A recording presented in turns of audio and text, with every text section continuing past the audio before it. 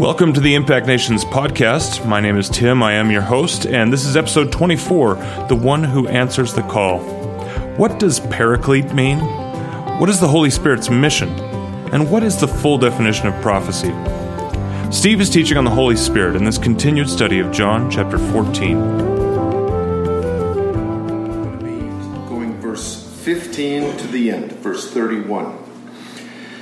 And as we do it, I was trying to figure out how to teach this to you because it is so multi-layered. 14, 15, and 16 are incredibly dense. They're so rich. But when you try to take it apart to teach it, what do I do? Do I do it verse by verse? Do I do it thematically? So let me just give you 4 themes that are in these, whatever it is, 17 verses. Number 1, the theme that keeps coming up is loving and obeying.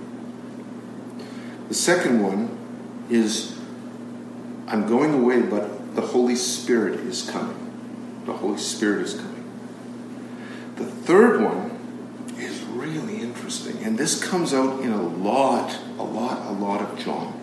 This one we see in chapter 7, we see it in 8, we see it again and again. And now I better tell you what it is we see.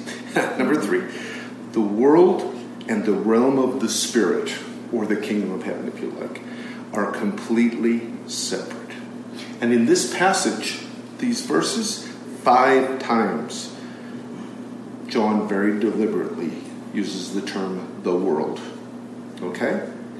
And then the 4th theme is the peace of Christ. So, do you want me to repeat those? You got them? What was the second one? The second one was Holy Spirit is coming. So that's just to give you a bit of a net to contain what we're going to try to cover tonight.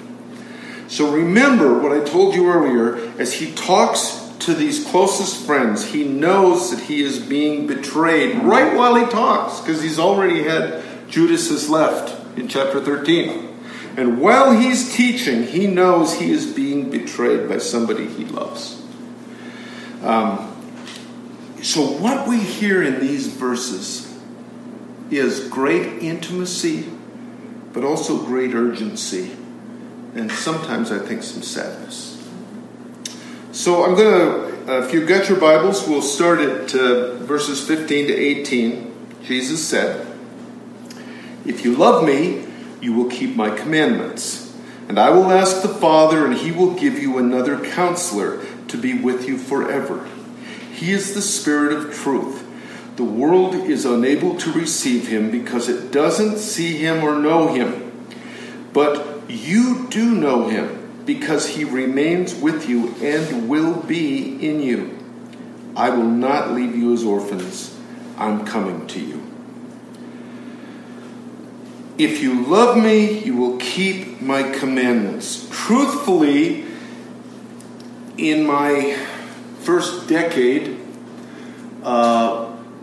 following the Lord, we were in a church with lovely people, but I think some of their theology wasn't good. It was ultimately very works-centered. And this was a verse we heard teaching on a number of times that was like this conditional thing. I always felt like bait and hook. You know, if you really love me, then you'll do what I say. Sometimes you would hear a frustrated parent say that to their 7-year-old, right? But I don't see it that way. I see it as a promise more than a condition. The promise is, guess what? Love leads to obedience. If you hear it as a promise, if you love me, you're going to keep my commandments. In the Old Covenant, the commandment was, "Thou shalt not steal." In the New Covenant under grace, it's a promise. "Thou shalt not steal." And so I think that's a pretty good example of that. It's the power of grace over law. Love me dominates this section. He says, love me in verse 15, 21, 23, and in 24 it's in the negative. And if you don't love me, or some don't love me. Loving Jesus comes with the promise here of what? Of his presence. the Holy Spirit will come and dwell within the disciples. It's a promise with his presence. Let's look at it again, all right? If you love me, you'll keep my commandments. And there's a coordinate conjunction for all of you former English students. I will ask the Father, and he will give you another counselor to be with you. He is the Spirit of truth. Okay?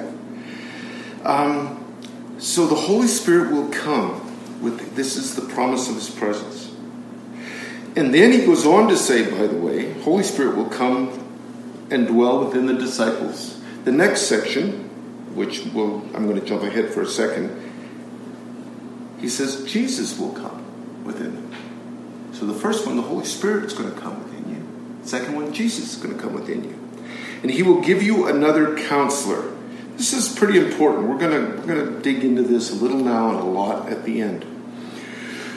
The word, and some of your Bibles will say counselor, some will say comforter, some will say helper, is paraclete, P-A-R-A-C-L-E-T-E. John uses the word paraclete numerable times, and he is the only one who in the Bible who ever uses paraclete to describe the Holy Spirit, both in John's Gospel and in his first letter. Paraclete is a really dense Greek word, and so it's translated in all kinds of different ways. Teacher, helper, comforter, the New Revised Standard says advocate. You've probably got some of those in your Bibles right here. Literally, paraclete means this. I think it's fascinating. The one who answers the call. Isn't that good? That's what it literally means. That the paraclete, Holy Spirit, he answers the weak and those in need and those who call out to him. Let me just throw this idea out to you. When we answer the call, when we hear someone in trouble, when there's someone in pain, and we answer that call, we are functioning in the role of the Holy Spirit. We are functioning as paraclete. Just a thought.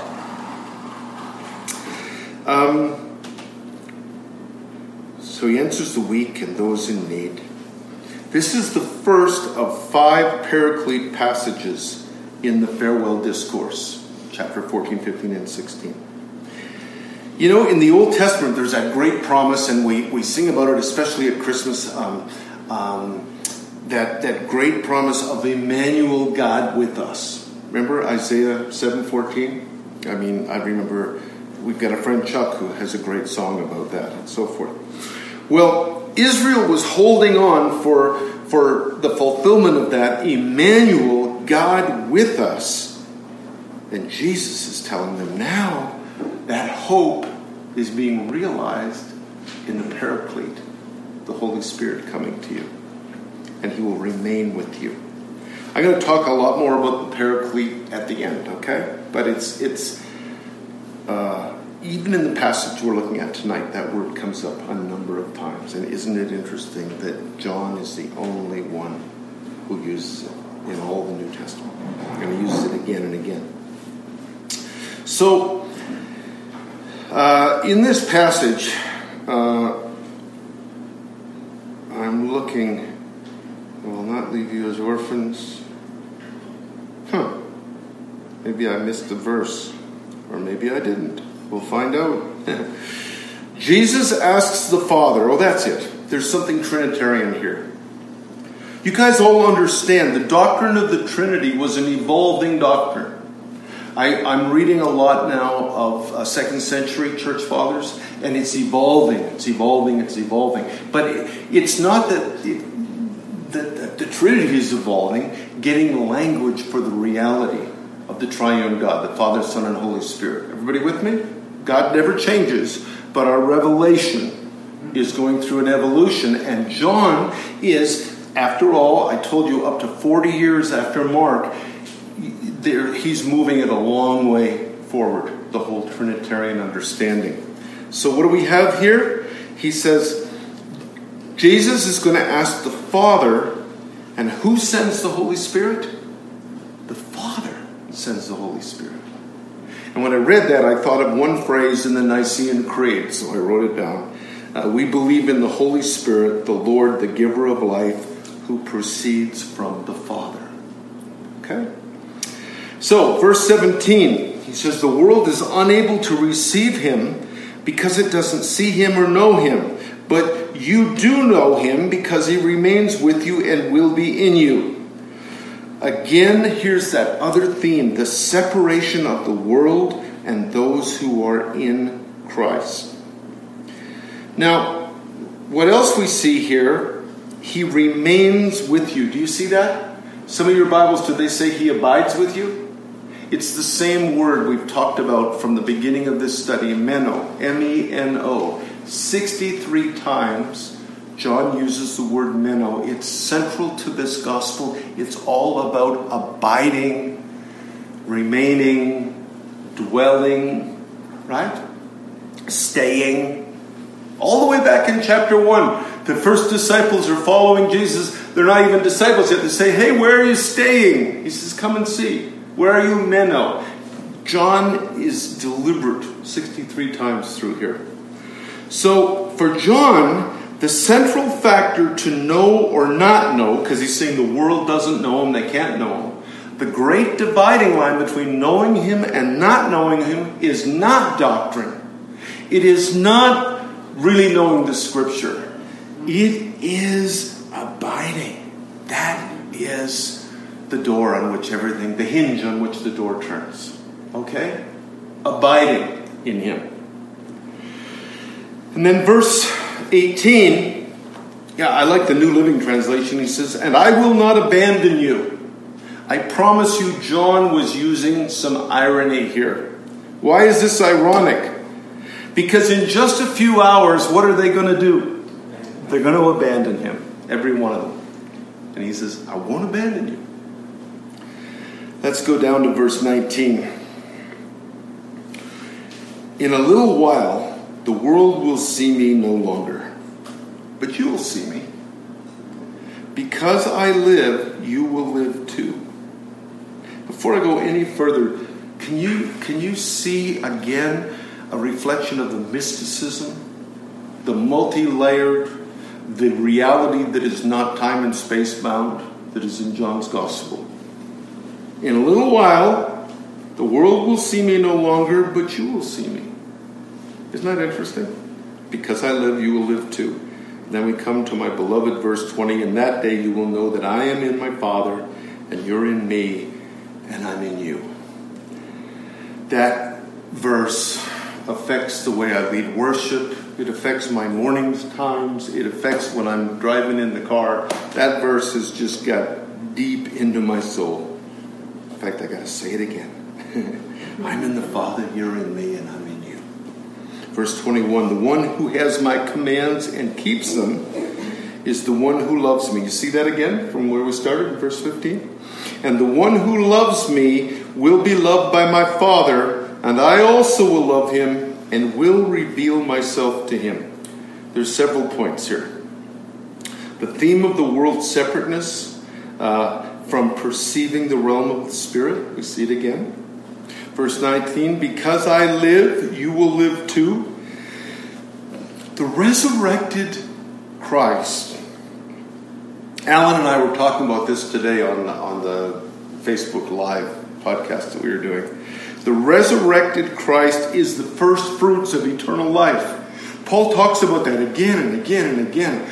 A classic is 1 Corinthians 15. This resurrected life. He talks about it in Colossians. He talks about it in Romans. This resurrected life. The resurrected Christ, which is going to happen 3 days from then, is the first fruits of eternal life.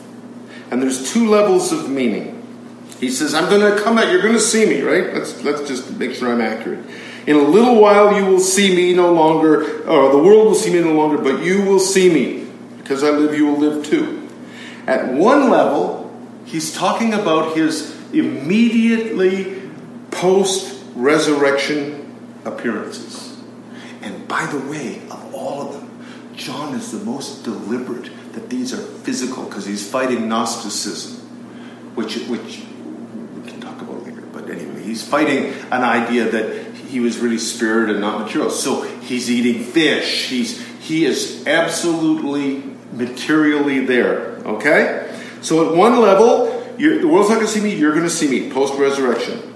But secondly, these appearances will begin something that is a deeper, permanent, both immanent and transcendent presence. Immanent meaning it's right there, transcendent, it's all around us. Verse 20, I'm in the Father, you're in me, I'm in you.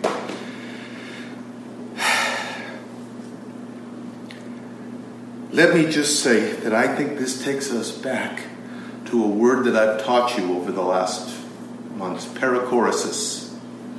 And perichoresis is the movement of God within the Trinity. It's been known, the church fathers call it the divine dance. And it's all about that movement. And it's about the inseparable and interconnected relationship between the Father, Son, and the Holy Spirit. And it's absolutely dynamic, changing, moving all the time. And so I believe when he says, I'm in the Father, you're in me, I'm in you, it's this invitation into the eternal triune activity of God. Some of you folks that are newer here, you don't know, but I said that this revelation of the Trinity is probably the most impactful revelation and studying that I've done in years. And the incarnation takes me to the cross, which takes me to the resurrection, which takes me into the triune God, the perichoresis, the divine dance of the Trinity. So, verse 21, again, Jesus connects love with obedience. The one who has my commands and keeps them is the one who loves me, and the one who loves me will be loved by my Father, and I also will love him and will reveal myself to him. So again, Jesus is connecting love with obedience. This intimate fellowship with him is marked by obedience. And yet it's an obedience that does not come out of effort or I should. It is the fruit of a heart that's in love. You know, there's something about deference in obedience. I was thinking about in the Garden of Gethsemane. He goes through all, he's so honest with the Father of all of what he's processing and working through. And he says, but not my will, but your will be done. There's a deference, which takes us back, I realize, to Philippians 2, 6 to 11. What I've talked about, the kenosis, the emptying. The emptying of himself has to do with deference. It has to do with preferring him. And it's done out of love, and that's where the life of this thing is. Otherwise, it leads us right back into legalism. You better do what you're supposed to do. You better be obedient so that you get the benefits. That's the law. What Christ is talking about with his beloved friends is that the fruit of abiding, the fruit of being in love with him, is that you just obey and you're not even trying to obey. Does that make sense to everybody? This is a gospel of great grace. Great grace. Okay, let's look at verses 22 to 24. The other Judas, not Iscariot, said to him, Lord, how is it you're going to reveal yourself to us and not to the world? They're trying to keep up. They don't quite. You lost us in that last bend. And Jesus answered, if anyone loves me, he will keep my word. There we are again. And my Father will love him, and we will come to him and make our home with him. Notice the plural. First person plural there. We and our. The one who doesn't love me will not keep my words. The word that you hear isn't even mine. It's from the Father who sent me. So, several points here. Number one, love is what connects us with Jesus. Folks, I've been pastoring a long time now, since 1981. And I know that doctrine will not keep us. It won't. You can take all the doctrine classes you want. And I love doctrine. But it's got nothing to do with maturity. In fact, I would say, according to Luke 6, maturity is measured by compassion, not by doctrine or knowledge of the Bible. Be ye compassionate, just as your Father in heaven is compassionate. So, love is what connects us with Jesus. And sadly, the church all over the world, I walked right into this again when I was in Europe 2-3 months ago, replaces intimacy and abiding with head knowledge. We're going to do more classes. We're going to do more new believers classes. We're going to do more going deeper. We're gonna. And that's not it. It's abiding. It's abiding. That connects us with Jesus. I think if we spent time learning to abide, if we learned how to be still and commune our heart with His, that's what connects us. That's what moves us forward. And as we connect with Jesus, we come into the revelation of who He is. My wife's had to listen to me now for several years. It's all about who He is. It's all about who He is.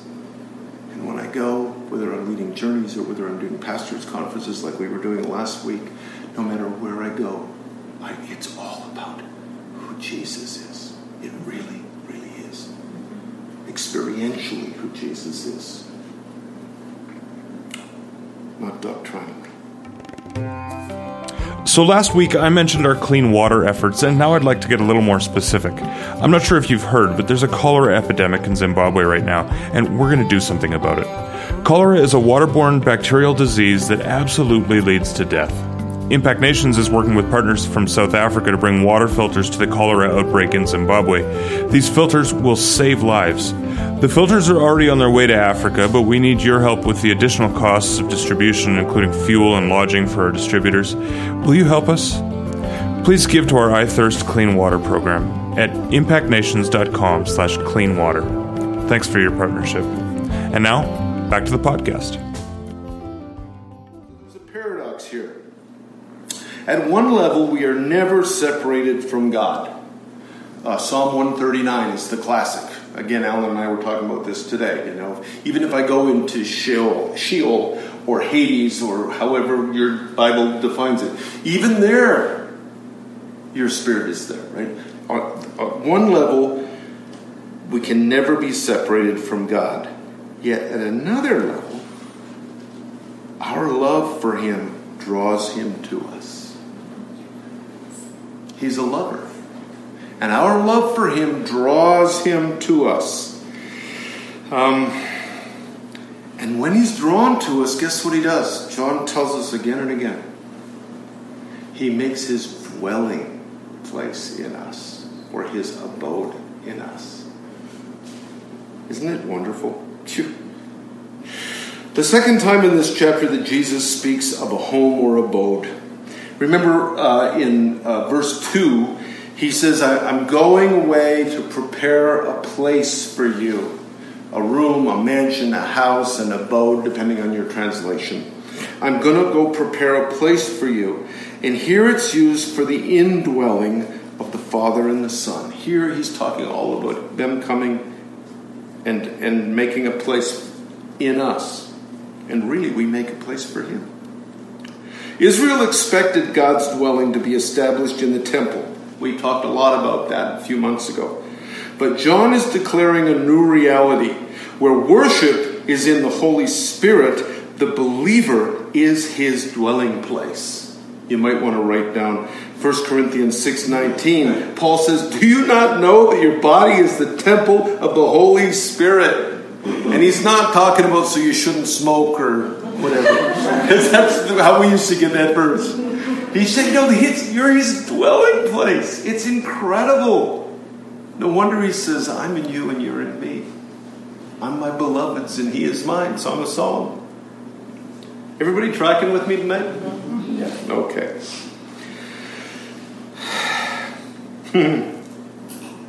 Our worship is not in the temple. He's going out of his way to say it's a whole new deal. It's in the reality of the Holy Spirit. Remember when he's with the woman at the well in John 4. He says, believe me, woman, a time is coming when you will worship the Father, neither on this mountain, where the Samaritans believed that's where you worship, or in Jerusalem. For a time is coming and has now come when the true worshipers will worship the Father in spirit and truth. And look at this other thing I want you to see, which I asked you to look at a minute ago, which is first person plural. We will come. We will come, make our abode with you.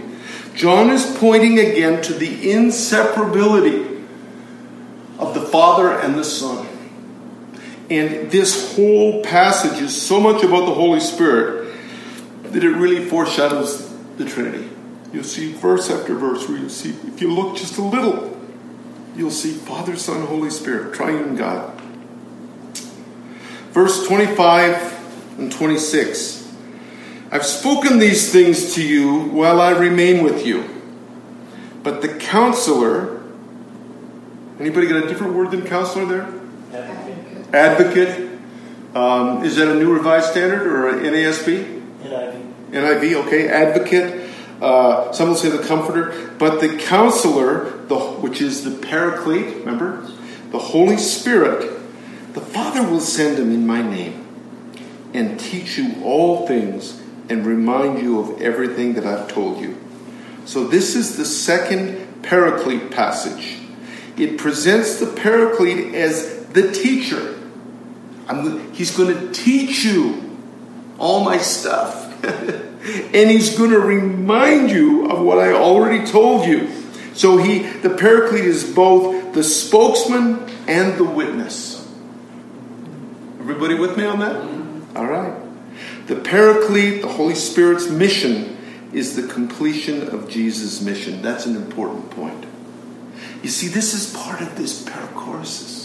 It is this mutual honoring of the other. Honoring. Father says, this is my beloved Son in whom I'm well pleased. Jesus says, you are the Father, I love you. Holy Spirit, he speaks of the things that Jesus says. Jesus says, you can say whatever you want about me, but don't say anything bad about the Holy Spirit. There's this deference and this mutual love that we see. Okay? Perichoresis, the entwined activity of Father, Son, and Holy Spirit. He says, in my name. The Father's going to do this in my name. I did a teaching last week on the name of Jesus, and it was hard to stop after I don't know how long I taught. Because it's so powerful. That's why Paul says, Colossians 3:17, do everything in the name. So, this intertwined activity, this perfect unity within the Trinity. We're on the home stretch with this part. Verse 27 and 28, I think. Peace I leave with you. My peace I give to you. I do not give to you as the world gives. My heart must be troubled. Your heart must not be troubled or fearful. I don't know if any of you remember, but us old charismatics from the 70s, we sang this on the Sunday night services all right along with Bind Us Together, Lord. We sang, yeah, that was the other one. And the number 2 on a hit parade was Peace Give I to You, with the nice little round going. Does anybody remember that? Okay. You had to be old and you had to be charismatic, I guess. The Paraclete is the comforter and the helper. So when he comes to us, he brings comfort and help. He brings peace. But I want to give you a thought. There's some pretty good biblical evidence that Jesus is not really talking about a new era coming right now Like when he's telling them it's coming right now, where there's going to be no more warfare. He's not saying there's going to be an end to tension and difficulties. In verse 16:33, in this life you will have many troubles. The peace that he's giving is the gift of our salvation. That's the gift. It goes deeper than how we're feeling. It's not just this lack of anxiety and a good feeling. Although certainly when the presence of God comes around, that happens. But that I don't think that's what he means by these words. Paul says to the Romans in 5:1 and 2, therefore, since we've been declared righteous by faith, we have peace. There's that same word again. We have peace with God through our Lord Jesus. Also through him we have obtained access by faith into this grace in which we stand, and we rejoice in the hope of the glory of God. When Jesus gives peace, he gives eternal life. I think that's what he means. Isaiah 9:6, another Christmas verse, right? That the coming Messiah will be known as the Prince of Peace. So John uses, in this passage, he uses the word eternal life, the phrase eternal life, 17 times. Isn't that interesting? That's a lot of times. And it is virtually synonymous with what the Synoptic Gospels call the kingdom of God or the kingdom of heaven. And when he talks about peace, it's not what we used to hold hands and rock back and forth on Sunday night. Peace give I to you. Though peace is wonderful, but the Prince of Peace is not a nice feeling. It is the reconciliation of all of the cosmos. Peace is about my salvation. Okay? So, we come to the last few verses, verse 28 and 29, the departure. He says, you've heard me tell you I'm going away, and I am coming to you. If you loved me, you would have rejoiced that I'm going to the Father, because the Father is greater than I. I have told you now before it happens, so that when it does happen, you may believe. Let me unpackage that. First of all, these are challenging words. They are beyond just a kind of an accepting. They're about a joyful identification and an embracing of the Father's will. Because look at that. If you loved me, you would have rejoiced. It's an embracing of the Father's will. Jesus' whole life was an embracing of the Father's will. And Jesus is telling them what's going to happen. He is prophesying, isn't he? Clearly, this is prophecy. And why is he doing it? To encourage and strengthen them. I think it's too limited. I got into an email discussion that I'm only halfway through with a New and Old Testament scholar, a great friend of mine, about prophecy. And he said that we too easily, I'm putting my nuance on his words, we too easily default to 1 Corinthians 14:3. Prophecy is for edification, encouragement, and comfort. As if that is the full definition of prophecy. And it isn't. Those are what it's for, but that's not all that it's for.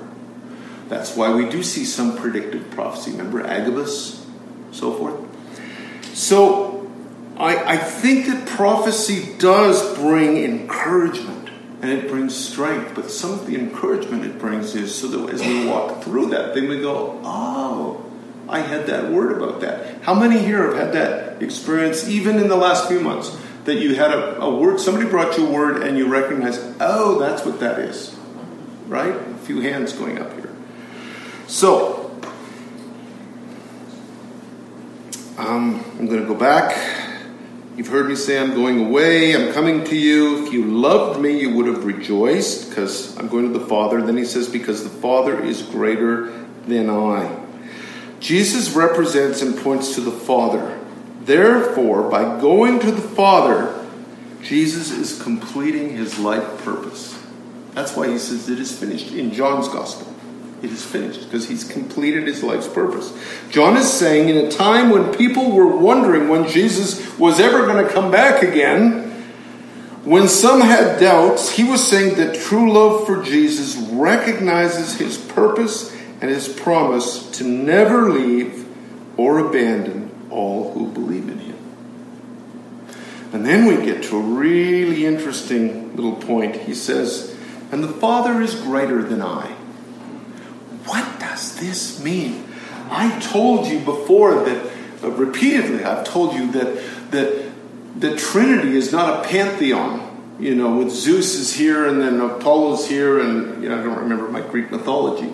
And we often present the Trinity that way. There's the Father and the Son and the Holy Spirit. No! Back to perichoresis, right? So if they are co-equal, if you've seen me, you've seen the Father. If he is fully God, fully man, hypostasis, then what is going on? Why does he say the Father is greater than I? Well, I surmise that while he was on earth, Jesus is living as less than the one who sent him. This is kenosis, the emptying. This is what it means to empty himself. His work is now about to be completed. So now he will be glorified with the Father with the glory that he had before. Well, that's interesting, isn't it? But here's where I think it gets quite interesting. This is why he's telling the disciples. Because he says, and you, the disciples, will share in my glory because you share in my eternal life. Where do I get that from? Well, all kinds of places, but I'll give you one. John 17, 22 and 23, just 3 chapters on. He's praying to the Father and he says, the glory that you have given me, I have given to them, that they may be one even as we are one. I in them and you in me. There it is again.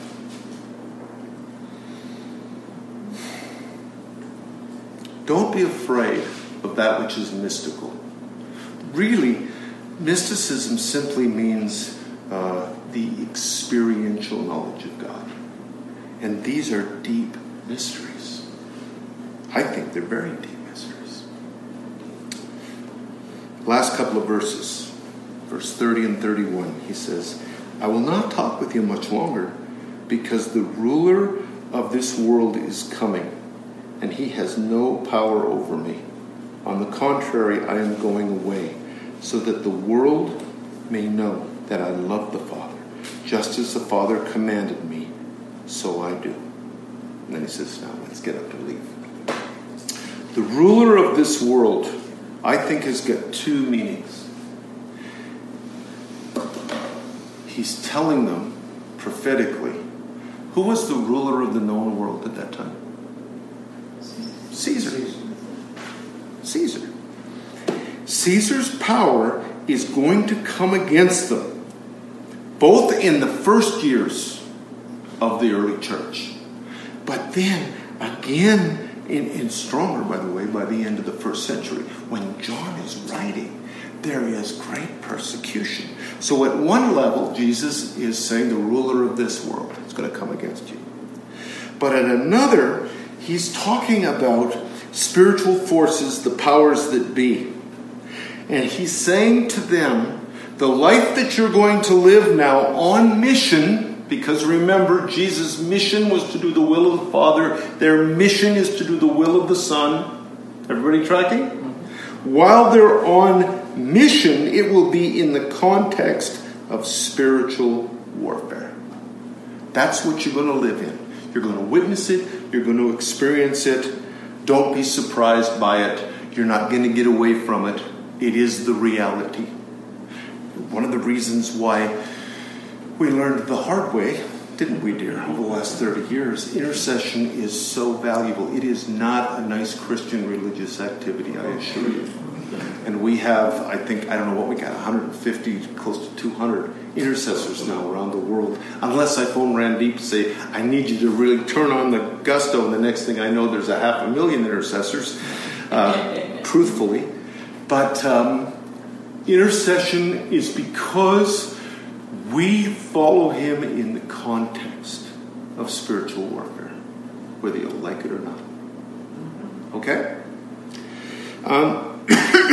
And Jesus is warning them, these guys in the room, you're about to enter into an impending struggle, here it is again, with the world. Because the world and the spiritual realm cannot coexist. Oil and water. John sees the gospel advancing in the context of spiritual warfare. He sees beyond natural events to the powers behind those events. And this is something that I so much would love to see the 21st century church understand. The powers that be that are behind the events. That whether we're talking about politics or we're talking about crime or we're talking about violence or we're talking about revolts and insurrection, whatever it is, we have got, I think, to be effective, we've got to understand the context of spiritual warfare. It is the powers at work behind those events, not the events. They're just the heads of the dandelions. You cut those off, you're just going to get more dandelions. Okay? All right. And love consists in and is demonstrated by doing the Father's will. It finishes like it started. Got a couple more minutes of attention? I want to just look a little bit deeper, kind of as a coda of this whole use of Paraclete and Holy Spirit. Okay? Paraclete, as I told you, is only found in John's Gospel and 1 John. He's the only one who uses that term. And John tells us a lot of things about the Paraclete in this farewell discourse. Let me just give you a few. It is just a few. In 14 to 16, he says, the Paraclete will come, but only if Jesus departs. He says, the Paraclete comes forth from the Father. But he says, the Father will send the Paraclete in Jesus' name. There again, Trinitarianism, right? John says, the Paraclete is the Spirit of truth. John 14:26, lest we get confused, tells us the Paraclete is the Holy Spirit. Spiritus. Okay? And the Helper, the Holy Spirit, whom the Father will send in my name, he will teach you all things. The Paraclete will teach and remind us. The world cannot accept, see, or recognize the Paraclete. You ever notice you're with some friends and they're not saved? Sometimes they pick it up, but lots of times you're aware of the presence of God in a place, in a situation, and they're oblivious. The world can't perceive the Paraclete, by and large. Certainly we all know times where an unsaved person goes, whoa, what is that? Okay? The Paraclete will be indispensable to the disciples because the Paraclete will console, will teach, will guide, will help. John more clearly defines the role of the Holy Spirit as the Paraclete than anywhere else in the Gospels. Throughout the passage we've studied, John uses both Paraclete and Spirit. And I've told you some words to help define the Paraclete. But the word spiritus literally means breath. And it reflects movement and means, are you ready for this? Enthusiasm. Enthusiasm is simply full of God. That's what enthusiasm means. So if somebody says, boy, you got a lot of enthusiasm, you say, thank you. It means full of God. The Spirit and the Paraclete are two aspects of who the third person is, who lives and acts in us. The Spirit inspires and urges us forward. Also, the Paraclete holds and carries and loves and comforts us. Remember, it's all the Holy Spirit, but it's like a diamond and we're turning it a little bit. All this is summed up in that wonderful word, meno, M-E-N-O, because the Holy Spirit abides in us. Abides in us. He gives us strength and love to do the works of God. It is Him in us that enables us to forgive our enemies. It is Him in us that allows us to understand the difficult ones.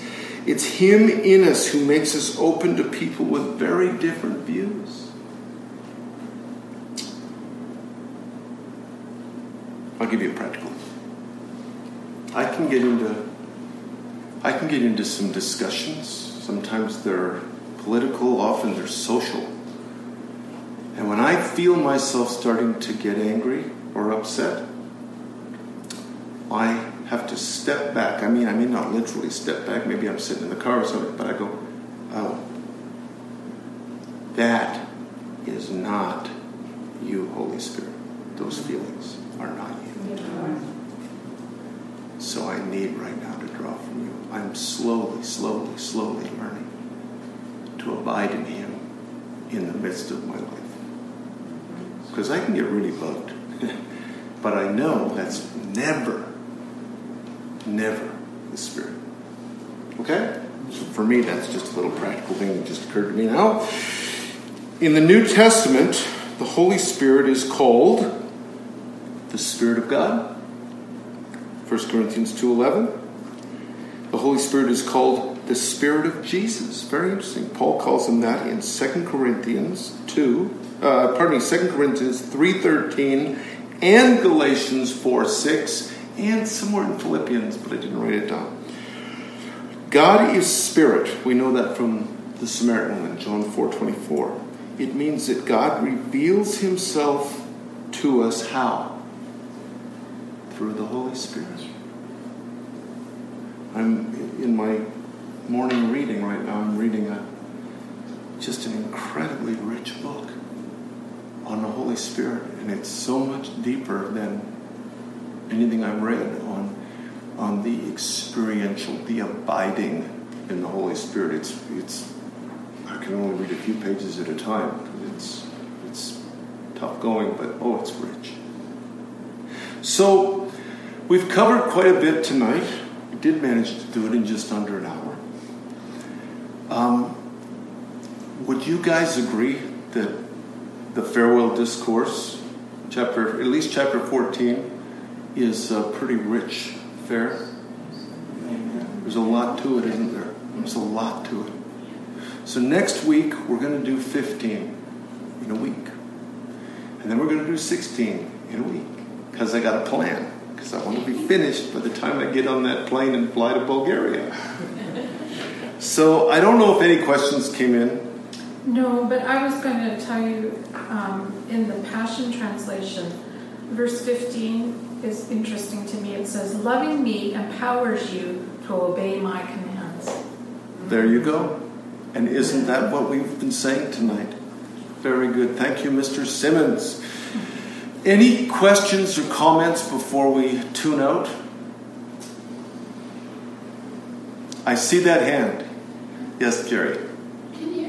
I was confused for a long time because I grew up in a conditional love home. But the whole chapter says, if you love me, you'll do this, then I'll do this. Yes. That's how so. But then understanding that God's love is not conditional. Yeah. It's very confusing when you grew up in a home where I understand. Right? Yeah. So this was very difficult for me to accept because I thought God tonight? is no different. No, but prior. And God is no different than people. Yeah, but He has is. A condition. If you love me. And what does 1 John tell us? God is conditional love? God is love, right? God is love. He's an entirely different essence. The church fathers talk a lot about essence and experience. So, to just review what you said, because of perhaps your conservative evangelical background, where the gospel is conditional good news rather than good news. If you do this, then God will come through here. But I absolutely hold to this, have for a lot of years, that this is a promise. That as Christina, read that again in Simmons' translation, verse 15. Loving me empowers you to obey my commands. Amen. That's absolutely the truth. It's absolutely true. So it's a great promise. Well, that's it for episode 24. Thanks for joining us. Don't forget to email your questions to podcast@impactnations.com, and please consider helping us in our fight against that cholera outbreak in Zimbabwe. You can make your contributions at impactnations.com/cleanwater. Thanks, and have a great week.